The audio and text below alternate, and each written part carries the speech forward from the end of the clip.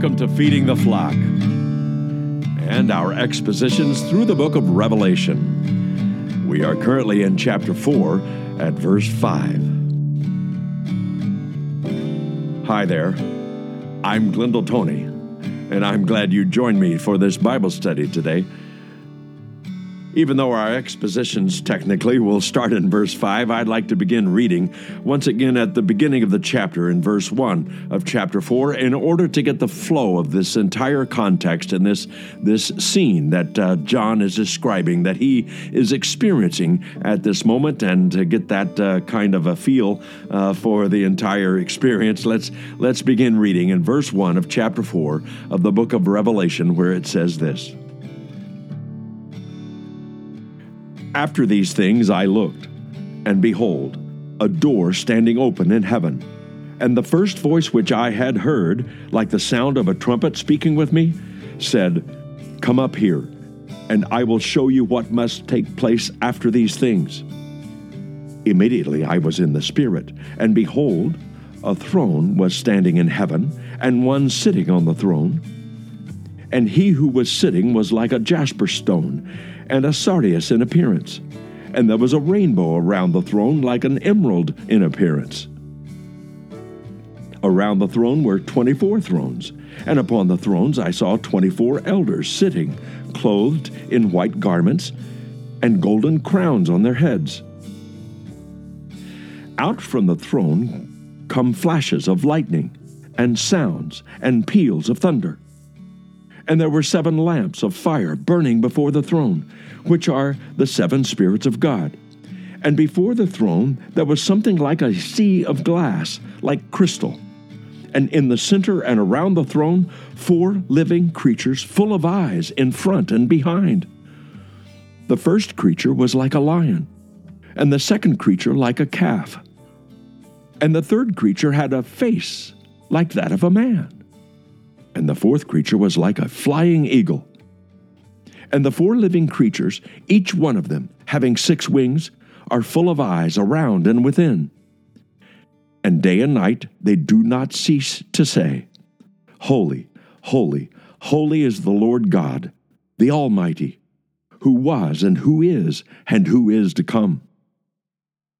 And when the living creatures give glory and honor and thanks to him who sits on the throne, to him who lives forever and ever, the 24 elders will fall down before him who sits on the throne, and will worship him who lives forever and ever, and will cast their crowns before the throne, saying, Worthy are you, our Lord and our God, to receive glory and honor and power. For you created all things, and because of your will they existed and were created. So we find here in this scene that John has been called up through what evidently is something similar perhaps to a portal into this dimension of heaven. And he is told then, he is writing then about his experience of how he got there. Number one, he was on the island of Patmos to begin with, but now he's invited into this open door into heaven to witness the throne room evidently of God. Now, I want you to notice that the voice that spoke to him, that invited him there, was the same voice that was in the beginning of the book that had the sound of a trumpet behind it, and or at least that was the sound of the voice itself. Now, I can't reproduce it because I don't know what that sounds like, except it evidently is the kind of voice that gets your attention, and it has some sort of authority about it. And because that voice invites him there, then he is transported there in some form or another, and That is what he begins to describe in those first 4 verses. Now, I did want to, before I get into verse 5, I did want to at least draw a parallel that John's experience at this moment in time, or at this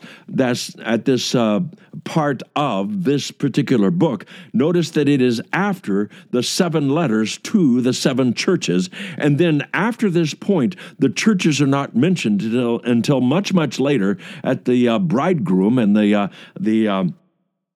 that is the bride and joining the bridegroom at the marriage supper of the Lamb. But all the rest through in between, there is no mention of any churches necessarily. And so we believe that John himself is a picture of something that will happen to all true believers before the next phase, you might say, of God's plan on earth, dealing with the judgment of the Gentile empires of the earth. And we find that Paul himself even hints at this idea in 1 Corinthians chapter 15, verses 51 and 52. Paul says, "Behold, I tell you a mystery. We will not all sleep, but we will be changed in a moment, in the twinkling of an eye, at the last trumpet. For the trumpet will sound, and the dead will be raised imperishable, and we will be changed." So Paul recognizes there's some significant event for all believers, that both those in the grave and those who are alive will experience the same thing, that we will be changed. We will be resurrected. We will have resurrected new bodies. And Paul elucidates on that same theme in 1 Thessalonians chapter 4, verses 16 to 18, where he says, "For the Lord himself will descend from heaven with a shout." Notice that he doesn't describe the Lord descending to the earth. He just descends as far as the sky, you might say, the area above the earth. And it says, "with the voice of the archangel and with the trumpet of God." Notice the voice and the trumpet are coinciding here at the same moment, in the same experience, sort of the same way in which John himself is experiencing this voice that sounds like a trumpet and gives that kind of a warning, or that kind of an announcement, that kind of an authoritative invitation that cannot be ignored. And so it says, "The voice of the archangel with the trumpet of God, and the dead in Christ will rise first. Then we who are alive and remain will be caught up together with them in the clouds to meet the Lord in the air. So we shall always be with the Lord. Therefore comfort one another with these words." Again, that's 1 Thessalonians chapter 4, verses 16 through 18. And as a part of that context, Paul even goes farther in saying that the day of the Lord is coming, but it's coming like a thief.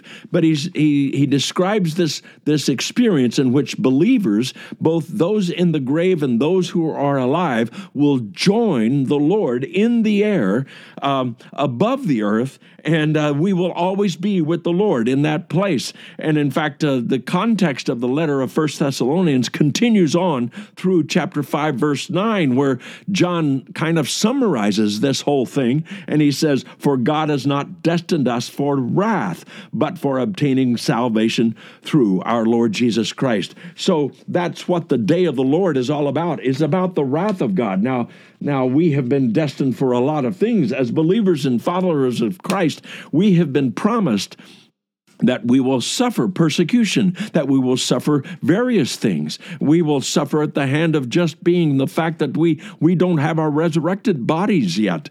We will suffer by circumstances and all sorts of other things. We have not been promised a nice, comfortable life in this life. If we do have a comfortable life, then that is the mercy of God, because it's not been promised to us.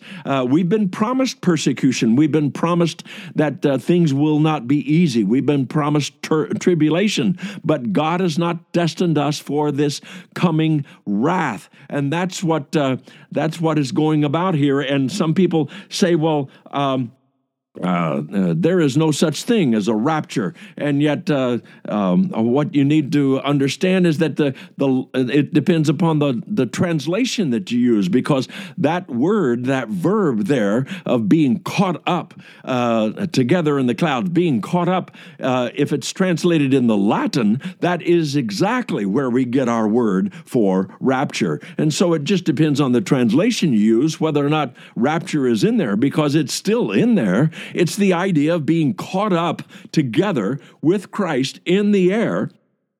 And so shall we ever be with the Lord, and we shall take comfort in that. And so we are not destined for the wrath to come.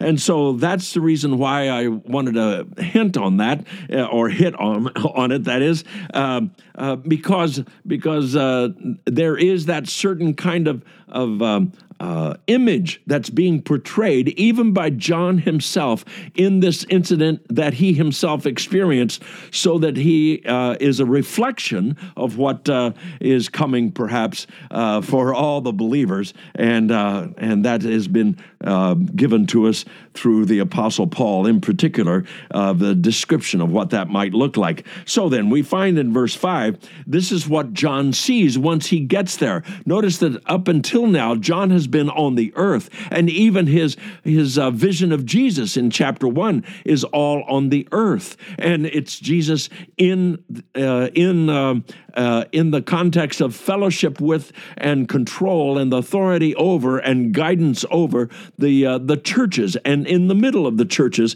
in an invisible sense, and John gets to see the visible part of that from an earthly perspective. Now John is seeing what's going on in the heavenly perspective, because now he has been transported there, and that's what he sees. And so he sees the throne room, and he sees all these other thrones around, and we didn't get into the details because we knew that we were going to get into those details here in this next passage about the 24 thrones and the 24 elders, and they're dressed in white garments already, and they have golden crowns on their head. And we're not exactly sure who these 24 elders are, but it is interesting to note that this is the summation of the 12 tribes of Israel with the 12 apostles of the New Testament. And if you sum those up together, they add up to 24. And we don't know that that's exactly what it is, but it sure comes close to explaining why that number is used there, and the combination of the unity of the scriptures from the old covenant with the nation of Israel, as well as the new covenant by grace with the believers of this age and the followers of Christ. And so it says there were 7 lamps of fire burning before the throne, which are the 7 spirits of God. And so this is not, by the way, these are not the same as the 7 lampstands that represented the churches. These are not lampstands in that sense. It's a different word in the original language. In fact, in the original language, it's a term that's used for torches. And most of the time, those torches were used for lighting up a war camp, so that the armies would camp out, and they would use these torches to light it up. It's the same term that's used, at least in the Old Testament. It's used for like Gideon and the torches that he held. That's that terminology, and so they are representing the 7 spirits of God. Now, I don't really believe that he's talking about distinctly different 7 spirits, but a sevenfold spirit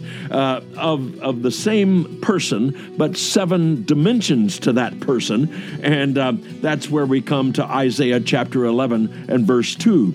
It says, the Spirit of the Lord, there's 1, will rest on him. The Spirit of wisdom and understanding, there's 2 and 3. The Spirit of counsel and strength, there's 4 and 5. And the Spirit of knowledge and the fear of the Lord, there's 6 and 7. And so we find the sevenfold Spirit in Isaiah 11:2. We'll be back right after this.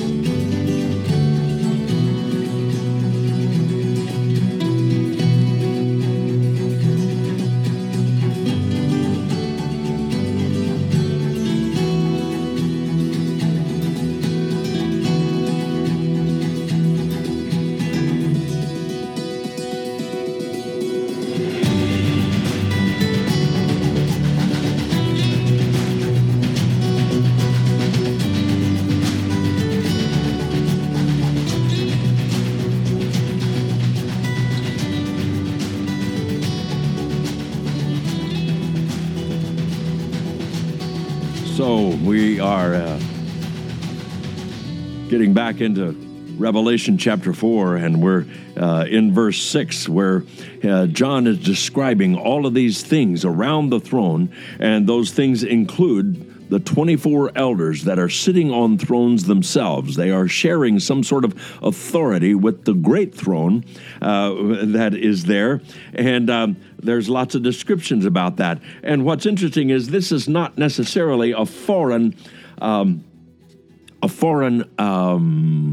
experience, you might say, to John, because it happened to others and other prophets before him.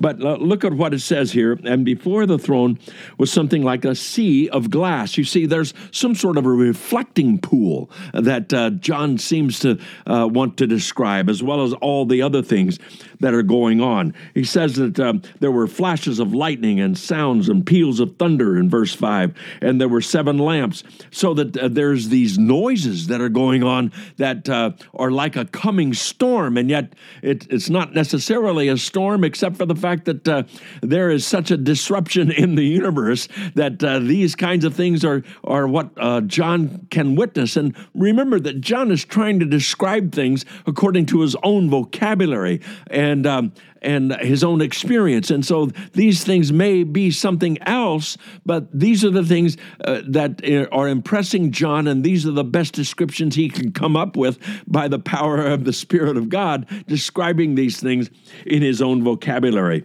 And so there's this noise and light and sounds and thunder and all this rumble going on, and there's something dramatic going to happen. That's what happens even earlier, that in the nation of Israel, when they stood before the mountain where God was revealing the law of Moses, that covenant was initiated with these same kinds of sounds and these same kinds of images, and those were actually there on earth as God implemented the covenant of Moses. But here it says, and before the throne was something like the sea of glass. And so this reflecting pool reflects all of these sounds, all of these colors, green and white and red, and all of these things are going on, and they're reflected in the pool there in front. And it says, like crystal, it says. We don't know whether or not this is a liquid sea or a liquid pool or a solid pool. We don't know, but it says it's a reflecting kind of thing, and it's clear like crystal. It might be gold for all I know, but it says, but that's not the term that he uses here. And in the center and around the throne, and here he begins this elaborate discussion of these extra creatures. And we've not seen these creatures, except for the fact that they evidently do exist around the throne of God. And it says there are 4 living creatures with eyes in front and behind. So these reflect the fact that they can perceive things. They see all around themselves and see what's happening. They are alert, and that's what these eyes represent. And what's interesting is that it's the same kind of creatures that Ezekiel saw.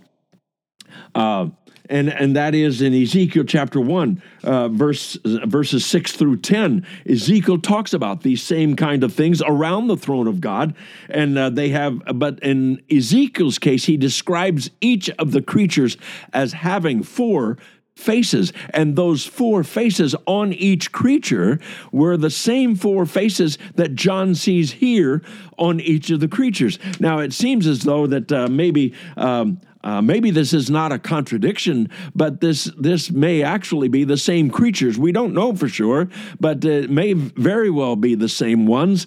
These same 4 creatures who have 4 different faces on each, but only one face is presented to John on each creature, even though they possess others on their other sides. They only present one side to John, and so that it presents this panorama, you might say, that John is describing here. So they not only have eyes around all about them. It says the first creature was like a lion, so his face reflected that. And the second creature, like that of a calf, and so he reflected that image. And the third creature had a face like that of a man.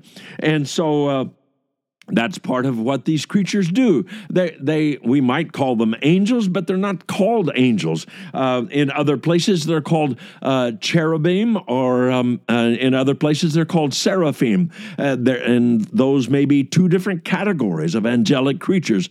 And yet, they do carry out specialized kind of assignments in heaven. They evidently don't come to earth like normal angels. That's so funny to me that we refer to some creatures as just normal angels. But anyway, these creatures are unique. They're dramatic, yes, visually to John as he is presenting them to us, and he's trying to describe them as best he can to us. And Genesis talks about a cherubim being placed in the Garden of Eden to guard the garden from trespassers, and that's in Genesis chapter 3, verse 24. So we know that cherubim exist. We also know that on the Ark of the Covenant, in the Old Covenant, in the Old Testament, in the tabernacle, in the Holy of Holies, the mercy seat also had attached to the mercy seat, or built in with the mercy seat, these two cherubim with wings that were touching each other over the mercy seat. And so we know that there are these specialized creatures that are reflected even in the tabernacle and its construction. And in Isaiah chapter 6, verses 2 and 2 through 6, but I'm only going to read 2 verses. Seraphim stood above him, each having 6 wings, and 2 he covered his face, and with 2 he covered his feet, with 2 he flew. And then the seraphim flew to me with a burning coal in his hand, which he had taken from the altar with tongs. And so Isaiah saw evidently these same creatures, perhaps, we don't know for sure, but they sure reflect some of those same elements that John is seeing in these creatures, and that may be very well. We also know that the devil, Satan himself, was originally an archangel of some sort, and he's called a cherub. And the cherub in the Old Testament and the cherub in the Bible isn't the kind of like chubby little babies with wings. Cherub in the Bible is, again, one of these kinds of creatures that aren't just normal angels. They're a certain category as well of seraphim. And Satan, at one point in his career, before he himself sinned and rebelled against God, he was called a covering cherub, for whatever that means and whatever role that was in heaven. So he was a part of this kind of specialized unit around the throne for whatever reason, until he was no longer allowed to carry on that particular role. And so what's interesting is that these 4 creatures are described this way because they are reflecting certain things, maybe even about creation itself, because of the way that these things are arranged. It says that one looks like a lion, and those are the beasts of the field, you might say, and the creature like a calf. Those are the beasts of a domesticated kind. And then there's a creature like the face of a man. Those are the human creation, as well as the 4th creature like a flying eagle. So the birds of the air are represented here as well. It could be a reflection of the tribes of Israel that were the closest to the tabernacle. Judah was represented by a lion. Ephraim was represented by an ox. Reuben was represented by a man, and Dan was represented by an eagle. And so those banners of those tribes that were the closest to the tabernacle in the Old Testament are reflected even in what John sees in these 4 creatures. And they have these wings. Now, there may be a different number of wings. Again, Ezekiel has 4 wings. These have 6 wings. Isaiah's description of those creatures called seraphim, they have 6 wings. So it could be that John only saw John saw 6 and Ezekiel only saw the 4. We don't know. Or maybe they're different creatures and they're different descriptions. But either way, they have eyes all around. That means they are alert to what's happening. And day and night, this is their role. They make this declaration as a part of their drama of their existence. This is their purpose of declaring the holiness of God in 3 terms. Holy, holy, holy. That's a triune declaration to the holiness of God, the Lord God, and the Almighty. That means He has power to do things. He is all powerful, who was and who is to come. This is an elaboration of the original name that God gave. I am who I am. That's what He told Moses, and this is exactly the same thing. It's just described with different terminology, and it creates perhaps a different verbal or a literary expression of about God's own existence is both in the past and in the present and in the future, all at the same time. And then when these creatures give their worship, it says, and the living creatures give glory and honor and thanks to Him who sits on the throne, to Him who lives forever. Verse 10 says, the 24 elders will fall down before Him and who sits on the throne and will worship Him who lives forever and ever and will cast their crowns before the throne. And so part of the worship is that these human dignitaries that are sitting there in 24 thrones, perhaps representing the 12 tribes of Israel and the 12 apostles of the New Testament church, that those 24 elders cast their crowns before the throne. And this is a type of worship because they realize that even whatever awards they receive from God, that they know where the source of those rewards come from. In other words, the source of the power to carry out whatever it took to win those awards, that those awards belong ultimately to God Himself. And so this is the ultimate act of worship, saying everything that we accomplished, everything that we earn, or everything that we have been given on these thrones and with these crowns on our head, we deliver them and cast them at God's feet. And they say these words, worthy are you, O Lord and our God, to receive glory and honor and power, for you created all things, and because of your will they existed and were created. You see, it is important, it is biblical to understand that God is our creator. He is our designer. We are living out His design that He has placed upon us. And it's only because of Him that we do exist. And it's because of Him that we have this design, that we have this purpose, that we were created by Him. And because we were created by Him, He has authority over us. And people don't like that these days, but that's exactly what this book starts with. Before it starts into the judgments upon the Gentile nations, it starts with this appeal, with this worship toward the God who created. He is our designer. He is our creator. And we owe our lives to Him. We owe our cleansing and the payment for our sin to Him. But here we know that He has created us, and He is our God because He's created us. Thank you, Father, for your faithfulness to us, to be the God you say you are, and to carry out your word.